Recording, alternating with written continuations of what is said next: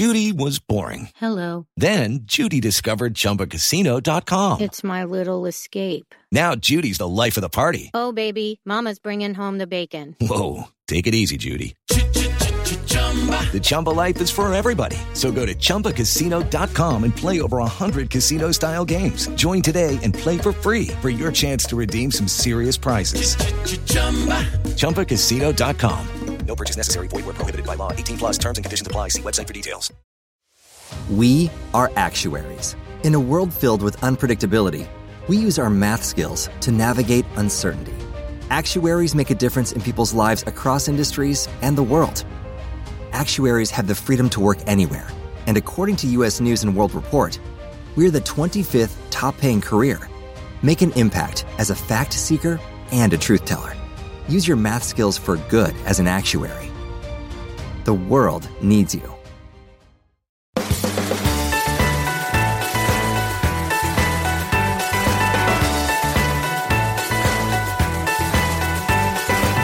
Hey everybody, happy Thursday and welcome to the Variety and iHeart podcast, The Big Ticket. I'm your host, Mark Malkin. Coming up on today's show, funny lady Maya Rudolph. In a wide-ranging interview, Rudolph, who is up for 3 Emmys this year, recalls her early audition days, how comedy helped her mask pain, and of course, what she thinks of all the attention she's getting now because Kamala Harris is running for vice president. Then later in the show, Normal People star Paul Mescal. He's up for his first Emmy for his breakout role as Connell on the hit Hulu drama series. He also recently starred in a music video for the Rolling Stones, and he also happens to now be exchanging emails with Hugh Jackman. It's the final big ticket before Emmy voting closes on August 31st. So stick around, I'll have Maya Rudolph coming up after the break.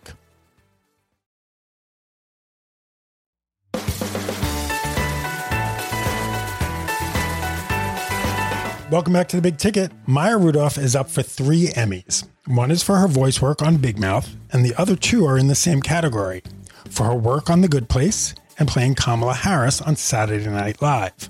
I caught up with Rudolph from her home in Los Angeles. Here's Maya Rudolph. How are you, Maya? I'm okay. I'm hanging in there. How are you doing? I'm good, hanging in quarantine, hanging at home. How's quarantine been for you? 5 months now. Quarantine has honestly been, let's be honest. It has a lot of challenges, but knock wood, we are all safe and healthy, so that makes me happy. And, it allows you to appreciate your life a lot more and appreciate the people in it. And, it's been a little bit sweeter in that respect. That being said, we're all sick of each other, but it's just like down to basics, right? Like whatever works. It's down to Zoom. Yeah. It's Zoom. Did we even know what Zoom was 5 months ago? Did you? No, I didn't. And I instantly became, a teacher's assistant on it. I was talking to their teachers and helping out with math. And it's just been it's something that we were watching Radio Days the other night. And it was great because the kids had never seen it. And I feel like there have been so many times in movies where you see people during wartime and you think, what must that have been like?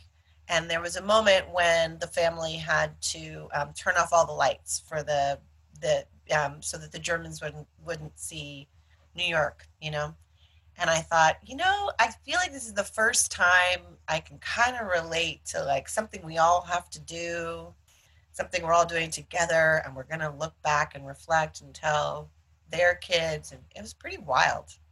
That's so interesting because the other day I was thinking, I remember when I was younger and I would say to my grandma, did you always have electricity? Yeah. Listen, she wasn't from the 1800s. She had electricity. But I think about it's kind of the same thing.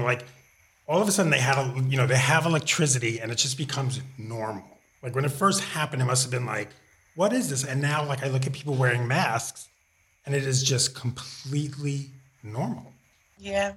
Yeah. I get a weird, I don't go out much, but when I have, I get a little road rage when I see people not wearing masks around. Oh, yes.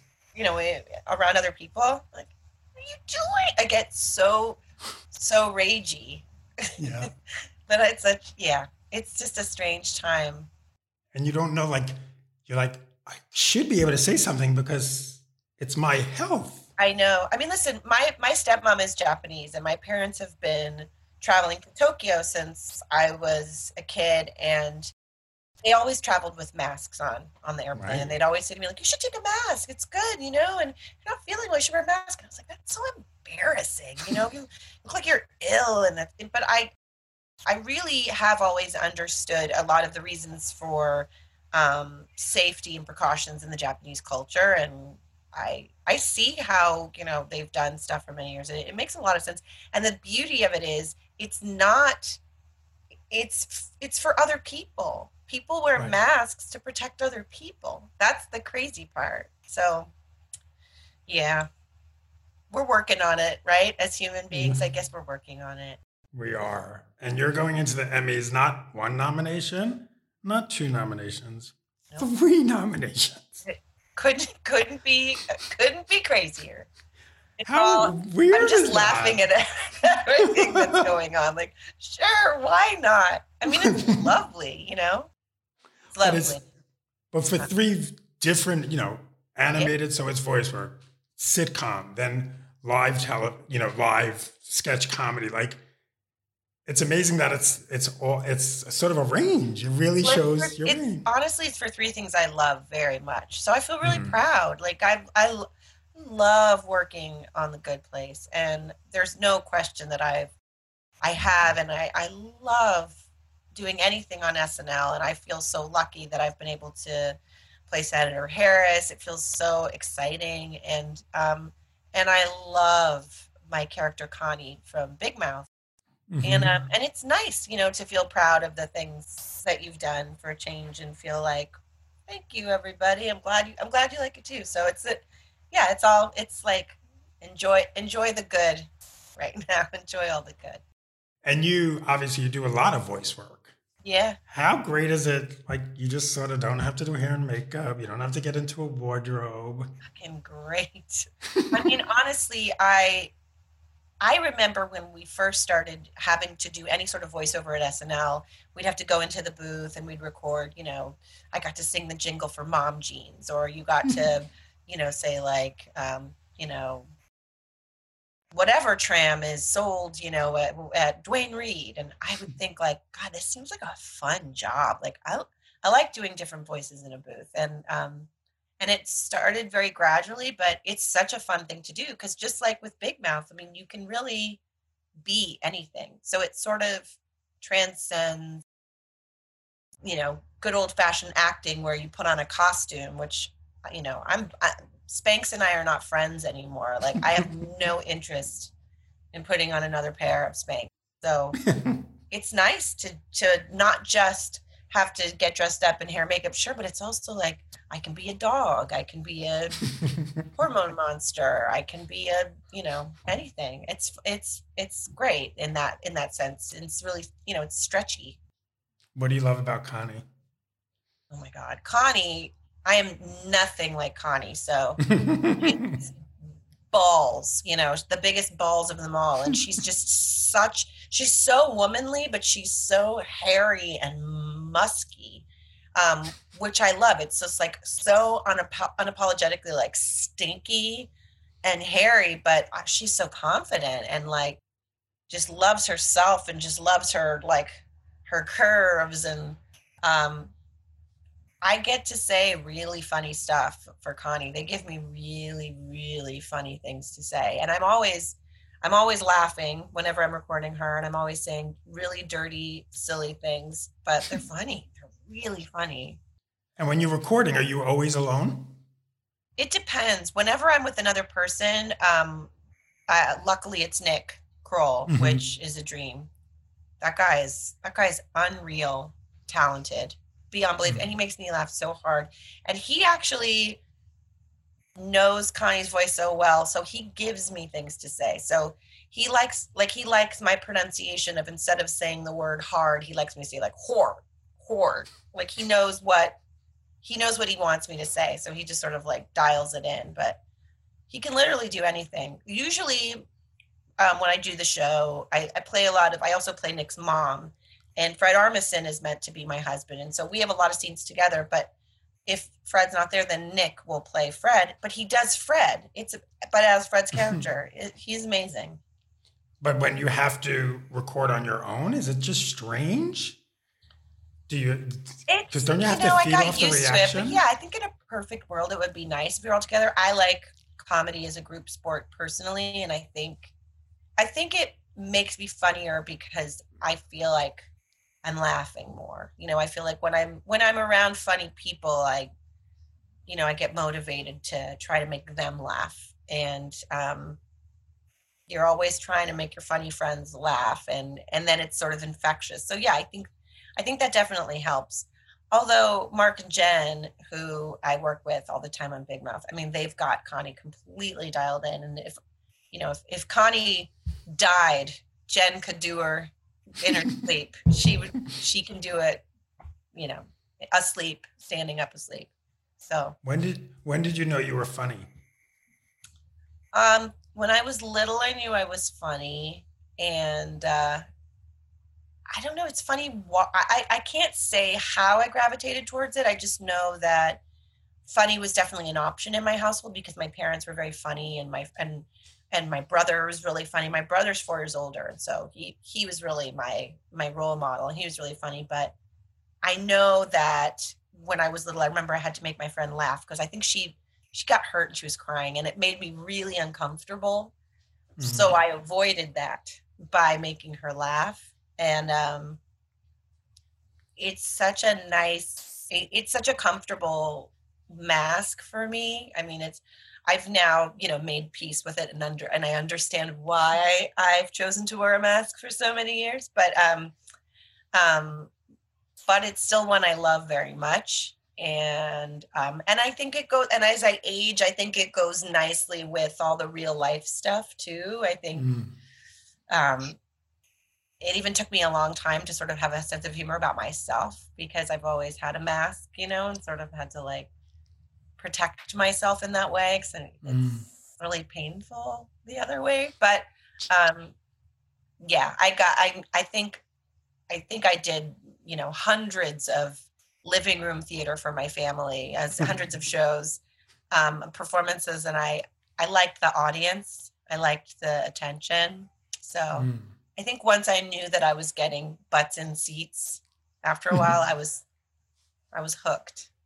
When did you realize it was a mask? And it was, I guess, a way, a defense in a way. That was later. I mean, definitely later for sure. It's funny though, we're all smarter than we think we are especially when we're younger. And when I look back at the things I did or the way I maneuvered through life, I'm proud of the younger model of me who wasn't consciously aware that it was a mask, but was using it at times that, that were necessary or to deflect pain or suffering. But yeah, it wasn't until later. And I think even later in my years at SNL, I sort of realized it wasn't just a mask, but some of my characters, once I started realizing that some of my characters had a sort of a through line, and they had something in common, I realized it was more than just a mask, but it's almost like drag. For me, it was really realizing that this idea of a woman and feeling my whole life like I didn't really know how to be one, I was really kind of creating one and creating very larger than life versions of these female characters. And those seemed to be the ones I go for. So, after a while, it was like everyone was just giving me their diva characters. It was like, here's Donatella, here's Oprah, here's all these larger than life, but I think it's just kind of was this way to be this woman, Was there ever a time where you were told you shouldn't not be so funny, but you know what? Calm down. You don't want to be the center of attention. Oh, sure. Kind of yeah. Yeah, of course. I mean, many times. Yeah. I mean, I'm such an obvious person of comedy. Like I have my like darkness too that like pairs well with comedy. So like I'm actually pretty mellow in real life, and it's a good, my ear is finely tuned to like not being on all the time, because that's kind of unbearable in Yes. in my experience. So I know when to quit. But sure, I mean, when I was little, it was like Wadaliacha 24/7, and yeah. I was always the class clown. That's what I got all the time. You're the class clown. You always want the last word. You know, I was the one, the teacher would say, "You can't have the last word." I'm like, "Yes, I can." You know, there it is. I know. I mean, we kind of know who we are as we're finding out who we are. So it's really interesting to think about these things now. And I'm sure I'll be looking back later on now and realizing things that I'm not realizing now. But yeah, I knew that I liked, to be loud and funny because I was getting a response. I think that's why, SNL is my touchstone of like my heart and like the place that I feel I came alive in what I was already naturally doing, because there's a built-in audience, and that energy fed me. So it's so different, doing things obviously in a box or doing things without an audience. But I was lucky enough. There was one time I was there, and I was a cast member on the show, and at the time, and Bill Murray happened to be there taping something in the building, and he came by, and I'd never met him before, and I love him a lot, like a lot, like too much, and so he just started talking to me as though we had had a conversation 5 minutes ago out of nowhere. I mean, this was like a complete stranger, but he knows. It's like we might as well be family at this point because we're all intertwined.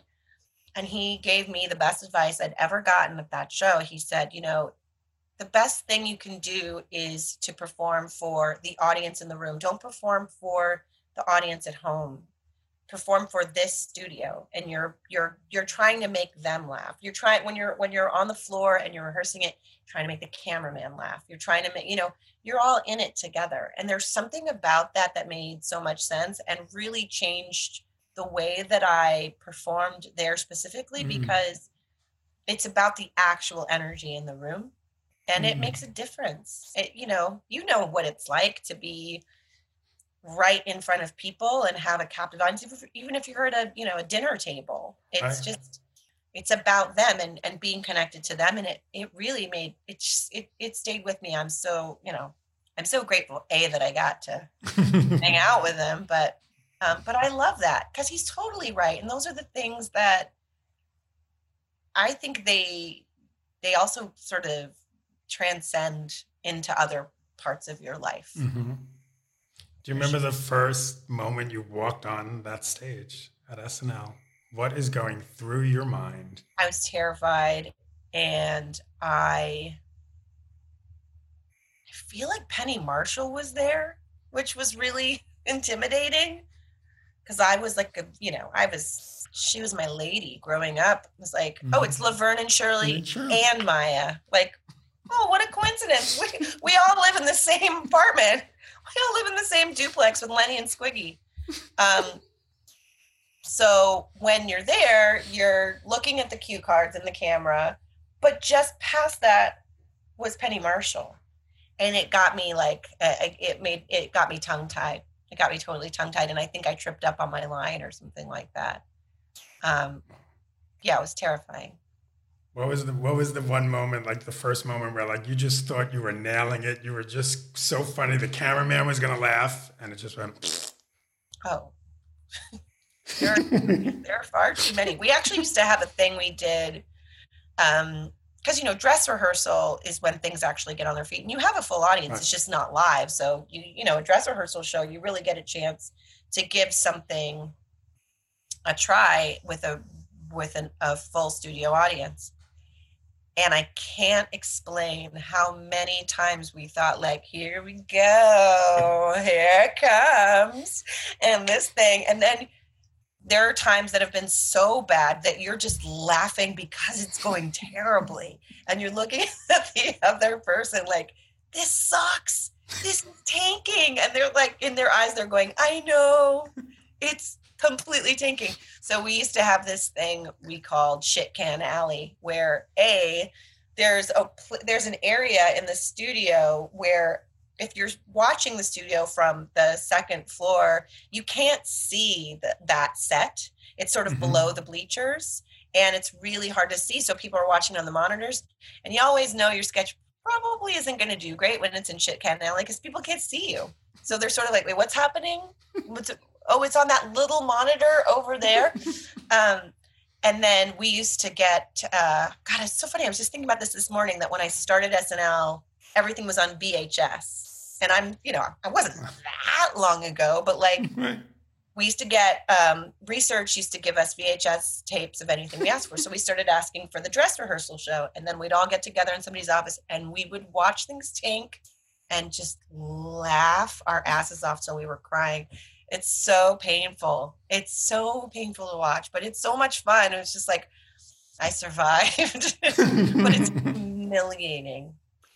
When do you think it's going to be safe to go back into that studio? That's a great question, God. I mean, I'm proud of New York for what they're doing so far. I wish I'm in California right now, and I wish we were doing as well as they are, but I believe in that show, and I know that they'll figure it out at some point. I don't know when, but I don't know. I mean, I can't believe we don't know. We don't.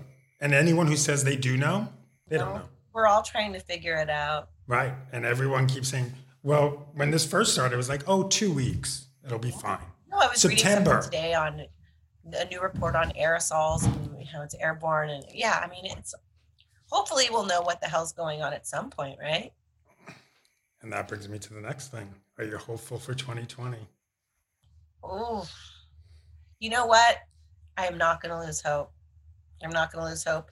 And I'm not going to lie. When I heard that Kamala was running, I was like, oh, what's that sensation in my body? This feels foreign. Oh, this is hope. Like, maybe we can do this. Look, I'm well aware that we've been through so much disappointment. And every time I think I'm so disappointed, it can't get much worse. It gets much worse. But humans are interesting in the sense that I think that we're all talking about the way we're dealing with this and looking at it. And we're really showing how we deal with this pandemic. And it's showing a lot about our personalities. So I'm thinking that the people that are benefiting from this in a positive way will make some changes. I know my kids living through this will take this with them for the rest of their lives. Hopefully it will not scar them permanently, but I think fuel them. And they're fascinating because they're already like adapting to this and going on to the next thing. Like, we just have to do better, so I think things are going to get better one day. I don't know what's going to happen in 2020, but I'm going to work my ass off to do the best I can to try to make it hopeful. So has the campaign reached out yet? Not yet. No, I haven't met her. I've never met her. You've never met her? No, we both publicly exchanged niceties. She said something really funny and cool after I did her on SNL on Twitter. And so I said something back, and like the one in every 5 years that I respond to anything on Twitter. And I've seen her talk about me playing her and hoping I'd play her for 8 years, which was great. But I've never met her. How wild is it? It's wild. It's so wild because I am not running for vice president, and I am not a senator, and I have not done the remarkable things that Senator Harris has done. And yet I am getting a lot of praise and it's amazing, but like, I'm getting so much goodwill as though I were running, and it's hilarious. Like, people mention her, they mention me too. And it's pretty delightful, but I keep reminding myself, like, honey, you are not You are not Kamala. But I'll take it. I mean, there's a lot of excitement. So that it's a nice person to be associated with, you know. I'm glad. I know I spoke to Kerry Washington, and she said, you know, a lot of times when things are like this are happening, they're like, Olivia Pope, save us. And she's like, Olivia Pope doesn't exist. I'm not Olivia Pope. You got to vote. I'm flattered, but no. That's right. But it is nice that, you know, for so many years, Saturday Night Live has been able to process a lot of what we're all feeling and at times really be cathartic for what we're all experiencing. I know I felt that way when I watched the SNL at home. That was great. Especially that very first episode. I think we all felt like, oh, okay, we're all good. This was familiar. And we're laughing. Oh my God, we're laughing. And I mean, I worked at the show after September 11th.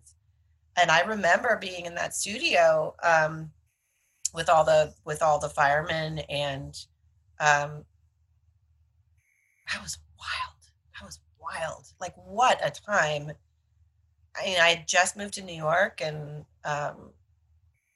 it was and I remember going into the show at the end of summer thinking, like, how are we gonna do this show? And then somehow we figured it out. And I think the thing you realize is people need to laugh, and people need to have a collective experience. People need to talk about it. I'm a firm believer in talking about things, maybe too much, but I think it's good. So you like therapy. I have a feeling you like therapy. Love it. 20 years, at least 20 I'm going on. It's fantastic. And it's good for me, you know, to get things out of my brain and my body. They seem a lot smaller when they're out. When you say it. Oh, yeah, when you say it. Takes the power away. That's right. So tell me about the first audition you ever went on. Oh my God. I'd have to think about that one. I feel like it didn't go well. I don't think things went that great in the beginning. I mean, I didn't even audition for Saturday Night Live, which I've mentioned publicly, so people know that. But like, I got talked out of it by a manager at the time who thought, "Oh, you don't want to go now. The contracts are so bad." And I was so young and impressionable. I went, "Okay." And so, really, being on Saturday Night Live was my audition. Just doing the show live. I came at the end of the 25th season, and I just did some live shows. But God, I mean, when I first started auditioning, I used to do auditions for like commercials, or even, I think I was even doing like groups of like young kids in music videos and like really bad stuff like that. So I remember one time I was like an extra background in a Dr. Dre video, and they wanted us to, and it was like a night shoot, which is already like, this is a terrible idea. And we got paid nothing. And we had to walk in this like, I don't know, like place where they said like, oh, you know where we're walking, where that liquid is? That's where they dump porta potties. And I was like, I'll be in my car. And I slept in my car for the whole night of the shoot, and then got my money and then went home.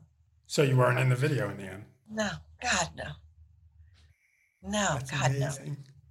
I wasn't in videos in those days, though. I mean, they were like, there was a small movement in, you know, what was it, 96, maybe 97. There were a lot of music videos being made, and so they'd have like, it was pre-hipster, so I don't know what people were called, but like my hair was really curly, and I was like young, and you were called the 90s. So 90s. It was like kids hanging out on a roof downtown. So I was like in a Miller beer commercial, like in the desert. Except and then you did Chicago Hope. Yeah, that was like my first job. Which is 24 years. 24 How many? years. 24. Really? 1996. Oh, come on, really? So I probably auditioned for that. You got it. I Something did. went well. I did. You're like, I was in a Dr. Dre video.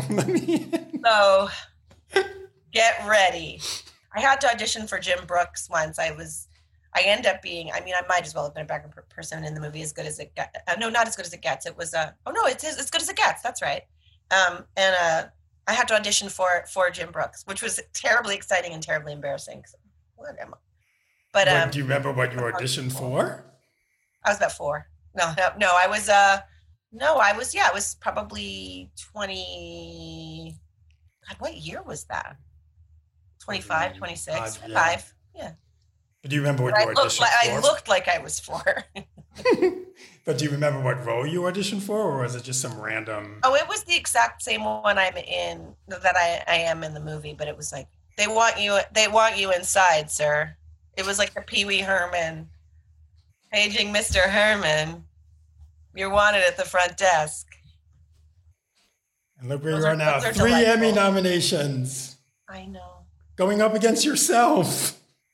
Apparently I made history, which was also news to me that that hasn't, I guess no one has been nominated against themselves in this category. It's great. I've always wanted to make history somehow. I'm glad it's for this and not something really awful. And she was the lady that, drove off the off-ramp. Knock wood. Have you heard from, now my dogs think someone's at the door. Have you heard from Wanda Sykes? Because she's coming, I know. No, we were on a virtual panel together. So I was talking to her as well as some other nominees when we found out that Senator Harris was nominated. Oh, the EW panel. Yeah. So I love that Wanda Sykes. She's so funny. Oh my God. What a dreamboat. I love her. And you're going against Taika Waititi. Fine with me. I'll take it. It's such a hodgepodge of people. There's a hodgepodge of people. It's amazing what you can do when you never meet any of these people and you're like, oh, we're doing what together, Taika? I think you need to be in the new Thor. I'm down. If I can do it from my bedroom. The voice of the hammer. I got this. I know it all too well. My son is really into Thor, so he got a hammer, and you have to say, well, it says I am Thor, but you also have to say, oh shoot, he was just here. I could have asked him. I think you say power, or you say something like destiny, and then there's a big thunder lightning bolt or something. There's your, you know what? You just went on tape for Taika.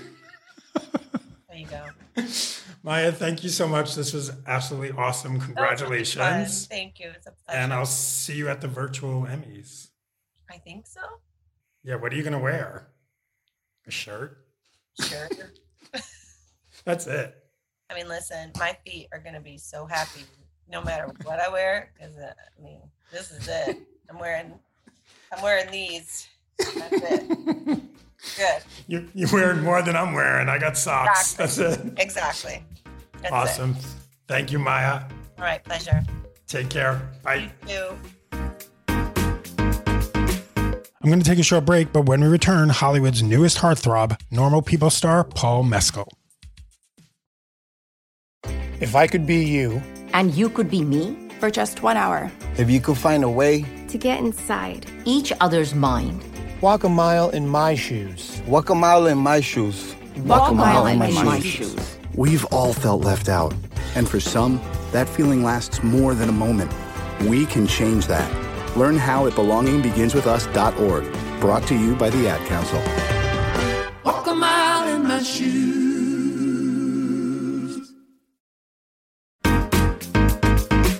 Welcome back to The Big Ticket. I'm your host, Mark Malkin. Paul Mescal's breakout role on the Hulu drama series Normal People has earned the 24-year-old Irish actor his first Emmy nomination. Along with all the buzz and the heat surrounding the show and his performance, Mescal is now friends with Hugh Jackman, who is also nominated in the same category. And what can only be described as a completely surreal experience, Mescal recently starred in a music video for the Rolling Stones. In fact, he's the only person in the music video for the Rolling Stones. I caught up with Mescal over Zoom from his apartment in London. So, Paul, Emmy nominee. No matter what happens at the Emmys, you could be called an Emmy winner, but but you forever at least be the Emmy nominated. What does that feel like? It honestly, it feels great. It's a lovely feeling. One that takes a little. I like. Look, it's a strange feeling. It's great though. What does your family say? What do they say about this? When the nomination came through, I was desperately trying. My mum is quite like, when I used to play sport, my mum used to like come to the football matches, but she wouldn't necessarily watch it. She would like pace around the ground. So she had gone for a walk on the beach. My dad was somewhere else. So I was trying to voice call everybody on a WhatsApp group, but nobody was picking up. I think they were all kind of screaming. Like when I got everybody on the call, it was pretty amazing. My brother, who never cries, was crying. Oh, that's sweet. Pretty lovely. Yeah. Older or younger brother? Younger. Oh, that's very sweet. So when did you know that the show was a hit? When did you know, like, you know what? We're doing something right here. Yeah, I think my initial, it was probably the weekend that it came out on the BBC, when it dropped on the player. All 12 episodes came out, and there was a pretty amazing response to the show on social media and things, which we were told to avoid. But then I think Lenny told me quite quickly after the show release, he was like, look, this is one of those few times that 95% of the response was positive. So go on, have a look, enjoy it. And so it was probably the weekend that it dropped on the BBC. And then it drops in the US. Yeah. Everyone's home. We can't go anywhere. Yeah. Not that that's the only reason we watched it, but it definitely helps viewership. What did that feel? I mean, I remember when it dropped, and it just all of a sudden slowly people. Wait, did you see this normal people? Did you see this normal people? And then it just builds. Do you feel that? Yeah, you totally feel it, especially when it's something that you feel like artistically very proud of, and you love the team that you made it with. And you're kind of hoping, because we'd seen the response initially in the UK, and we were like, okay, this bodes well.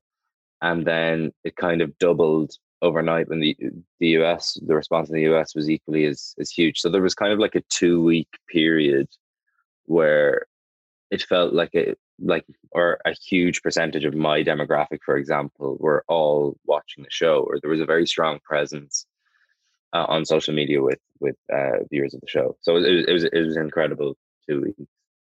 Were you surprised Daisy didn't get the same love, the same attention when it comes to the Emmys?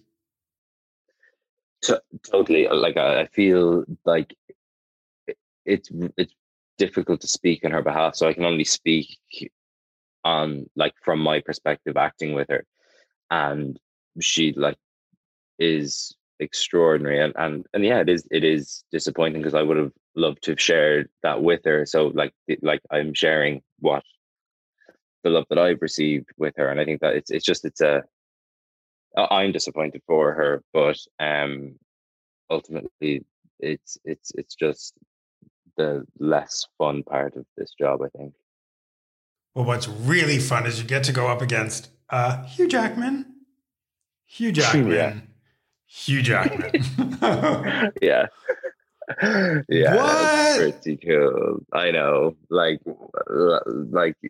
and the best, like, honestly, the best part of it is that you're actually looking at somebody who you don't have to pretend. Like, he's literally one of my idols. I think the way that he has conducted himself for many years within the industry, and anybody who's met him or who's talked to him, he is nothing but a gentleman. Even when normal people came out, or he got around to watching it, and he sent me a lovely email. This is prior to any kind of nominations or anything. And then, like, we were talking away by email, which is an insane sentence to even come out of my mouth. But then he sent a gorgeous email again when we were nominated in the same category. So I think the only disappointment is that I won't get to see him at the ceremony. But I hope like there's some kind of, we're all put in a Zoom box room, and like I'll just go talk to him there. But yeah, I don't know. Well, you know what you could do? Like really mess with people. Do one of those virtual backgrounds and it's just all Hugh Jackman. yeah. Totally. Yeah, how bittersweet is it? It's like, here's your Emmy nomination and you're going to be wearing your pajamas. Look, the positives definitely outweigh the disappointment. There really is no disappointment other than the fact that it's a flashy night. You get to wear cool clothes, and you get the real disappointment is getting to meet some people, lots of people that I really admire and kind of taste that for the first time. But really, I'm just so thrilled that the show has received 4 nominations in total, which is, and it would have been great to share it with everybody there from that team. So but definitely the positives outweigh the disappointments for sure. So what are you wearing? What are you going to wear? I don't know. I might go like. So I'm definitely going to go informal on the bottom. Not that anyone is ever going to see it, but I don't know. What do you think the dress code will be? Like smart casual? That first letter that went out was like, we still want you to have fun. I don't know. Like, is it weird to be like, right now I'm looking at you and I'm trying to imagine you sitting there in a tuxedo. Yeah, I just would feel ridiculous. I might borrow one of your dicky bows if that's okay. I'll just wear the dicky bow. The dicky bow and the Connell chain. Yeah. Underneath, just that'd be quite the combo. And they won't know you'll be wearing I was going to say soccer, the football shorts, the famous football shorts. Look, no one will ever know. And then we, of course, everyone wants a season 2. Mm. Is there any chance? Not that you would even tell me if it's being talked about, but not that. Look, I have a feeling that I would like. I would definitely love to play that character again, but I have no kind of feeling or understanding that is a reality. I think like having heard Lenny and Ed talk about it, like if it was to happen, I think it would happen at some point, not in the immediate future, but kind of give those characters a little bit of breathing room, see what happens to them. Because I think is that your dog? 2 of them because the mailman. The dog doesn't want me to answer. The dog doesn't want me to answer season 2. Okay, keep going. So season 2. I can't win with Paul. Season 2. No, it's totally fine. I I'd love, from an actor's perspective, I'd love to play him again, but I don't think people should be holding their breath for it anytime soon. Or potentially at all. Who knows? So someone comes to you right now and says you can work with anyone right now, your next project, anyone you want. One person. Who is it? Daisy and Lenny on Normal People Season 2. That was so political. Well, I set you up for that. I really did. Yeah. And then we, of course, have to talk about that other famous group that you're involved with. What are their names? The Rolling Rocks. Oh, Rolling Stones. Yes. Rolling Rocks. Yeah. You star in a Rolling Stone music video. It's cool. It's really hard to talk about because it was just really like such a cool thing to get to have done, and I was also just dying to do some form of work during lockdown, and that was a pretty exciting one to be involved with. Was that just all your dancing, or was it choreographed, or you just? We worked with a movement director, but I think the intention was to keep it like not choreographed. There was one shot that there was a full on dance routine down the stairs, then into lifting the camera. Which was really fun, which I really enjoyed. But mostly it was kind of just going nuts and kind of I would do something and the movement director would be like, oh yeah, that idea that you're playing was fun, so go a little bit more crazy. So is it your agent, your manager? Who sends you an email or calls you and say, by the way, Mick Jagger is requesting? Yeah, it was from, came through my agents, and they had sent the breakdown, and they were like, it's a Rolling Stones document, or it's a Rolling Stones music video. What do you think? And I was like, is there a conversation really to be had here? But yeah, like, it's one that I'll definitely look back on and be like, oh, I did that thing, and it was and also just doing a music video is a really fun.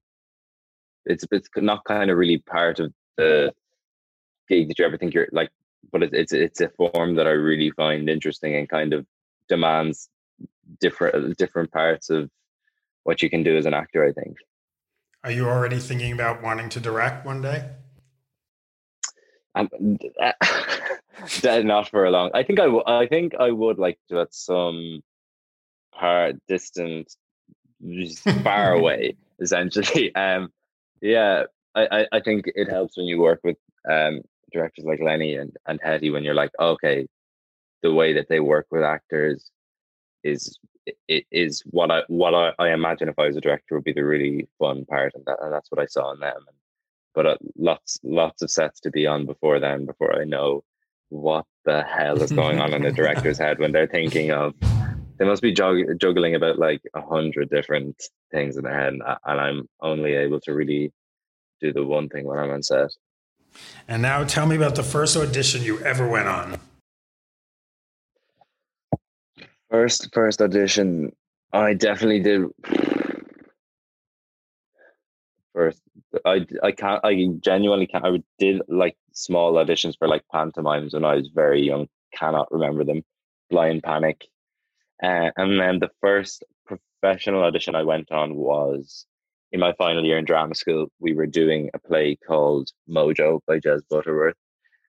And the artistic director of The Gate came to see it. And she was casting The Great Gatsby, a kind of immersive production of that. And I auditioned for it. And it was pretty fun. And you got it. Yeah. That was my first job as well. So what was your audition? What did you have to do? We had to. So the nature was, it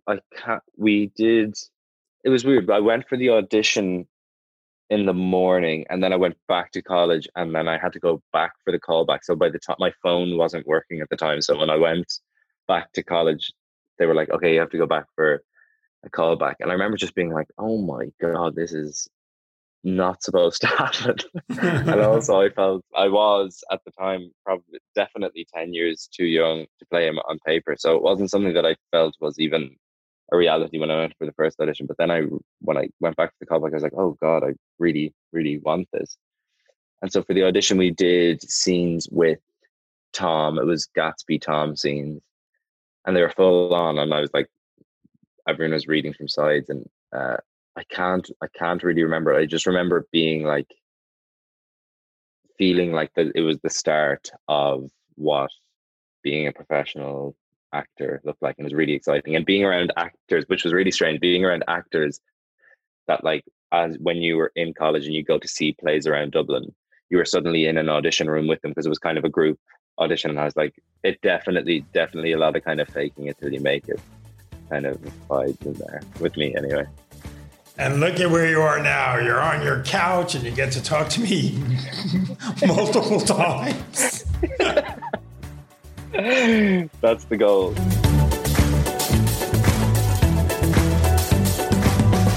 That was Paul Mescal. And that's it for today's Big Ticket.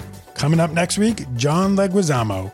We're chatting Tu Wong Fu, Spawn, Latinx superheroes, and his directorial debut, Critical Thinking. Until then, you can follow me on Twitter and Instagram at Mark Malkin. And for all your up-to-the-minute Hollywood news, head over to Variety.com. Stay safe, be well, and please keep wearing those masks. I'll see you next week.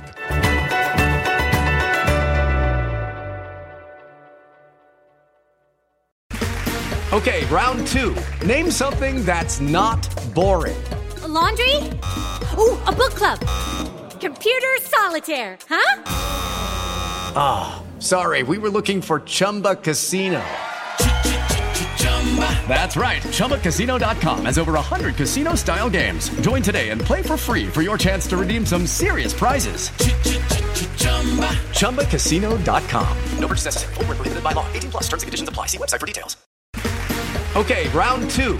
Name something that's not boring. A laundry? Ooh, a book club. Computer solitaire, huh? Ah, sorry. We were looking for Chumba Casino. That's right. ChumbaCasino.com has over 100 casino-style games. Join today and play for free for your chance to redeem some serious prizes. ChumbaCasino.com. No purchase necessary. Void where prohibited by law. 18 plus. Terms and conditions apply. See website for details.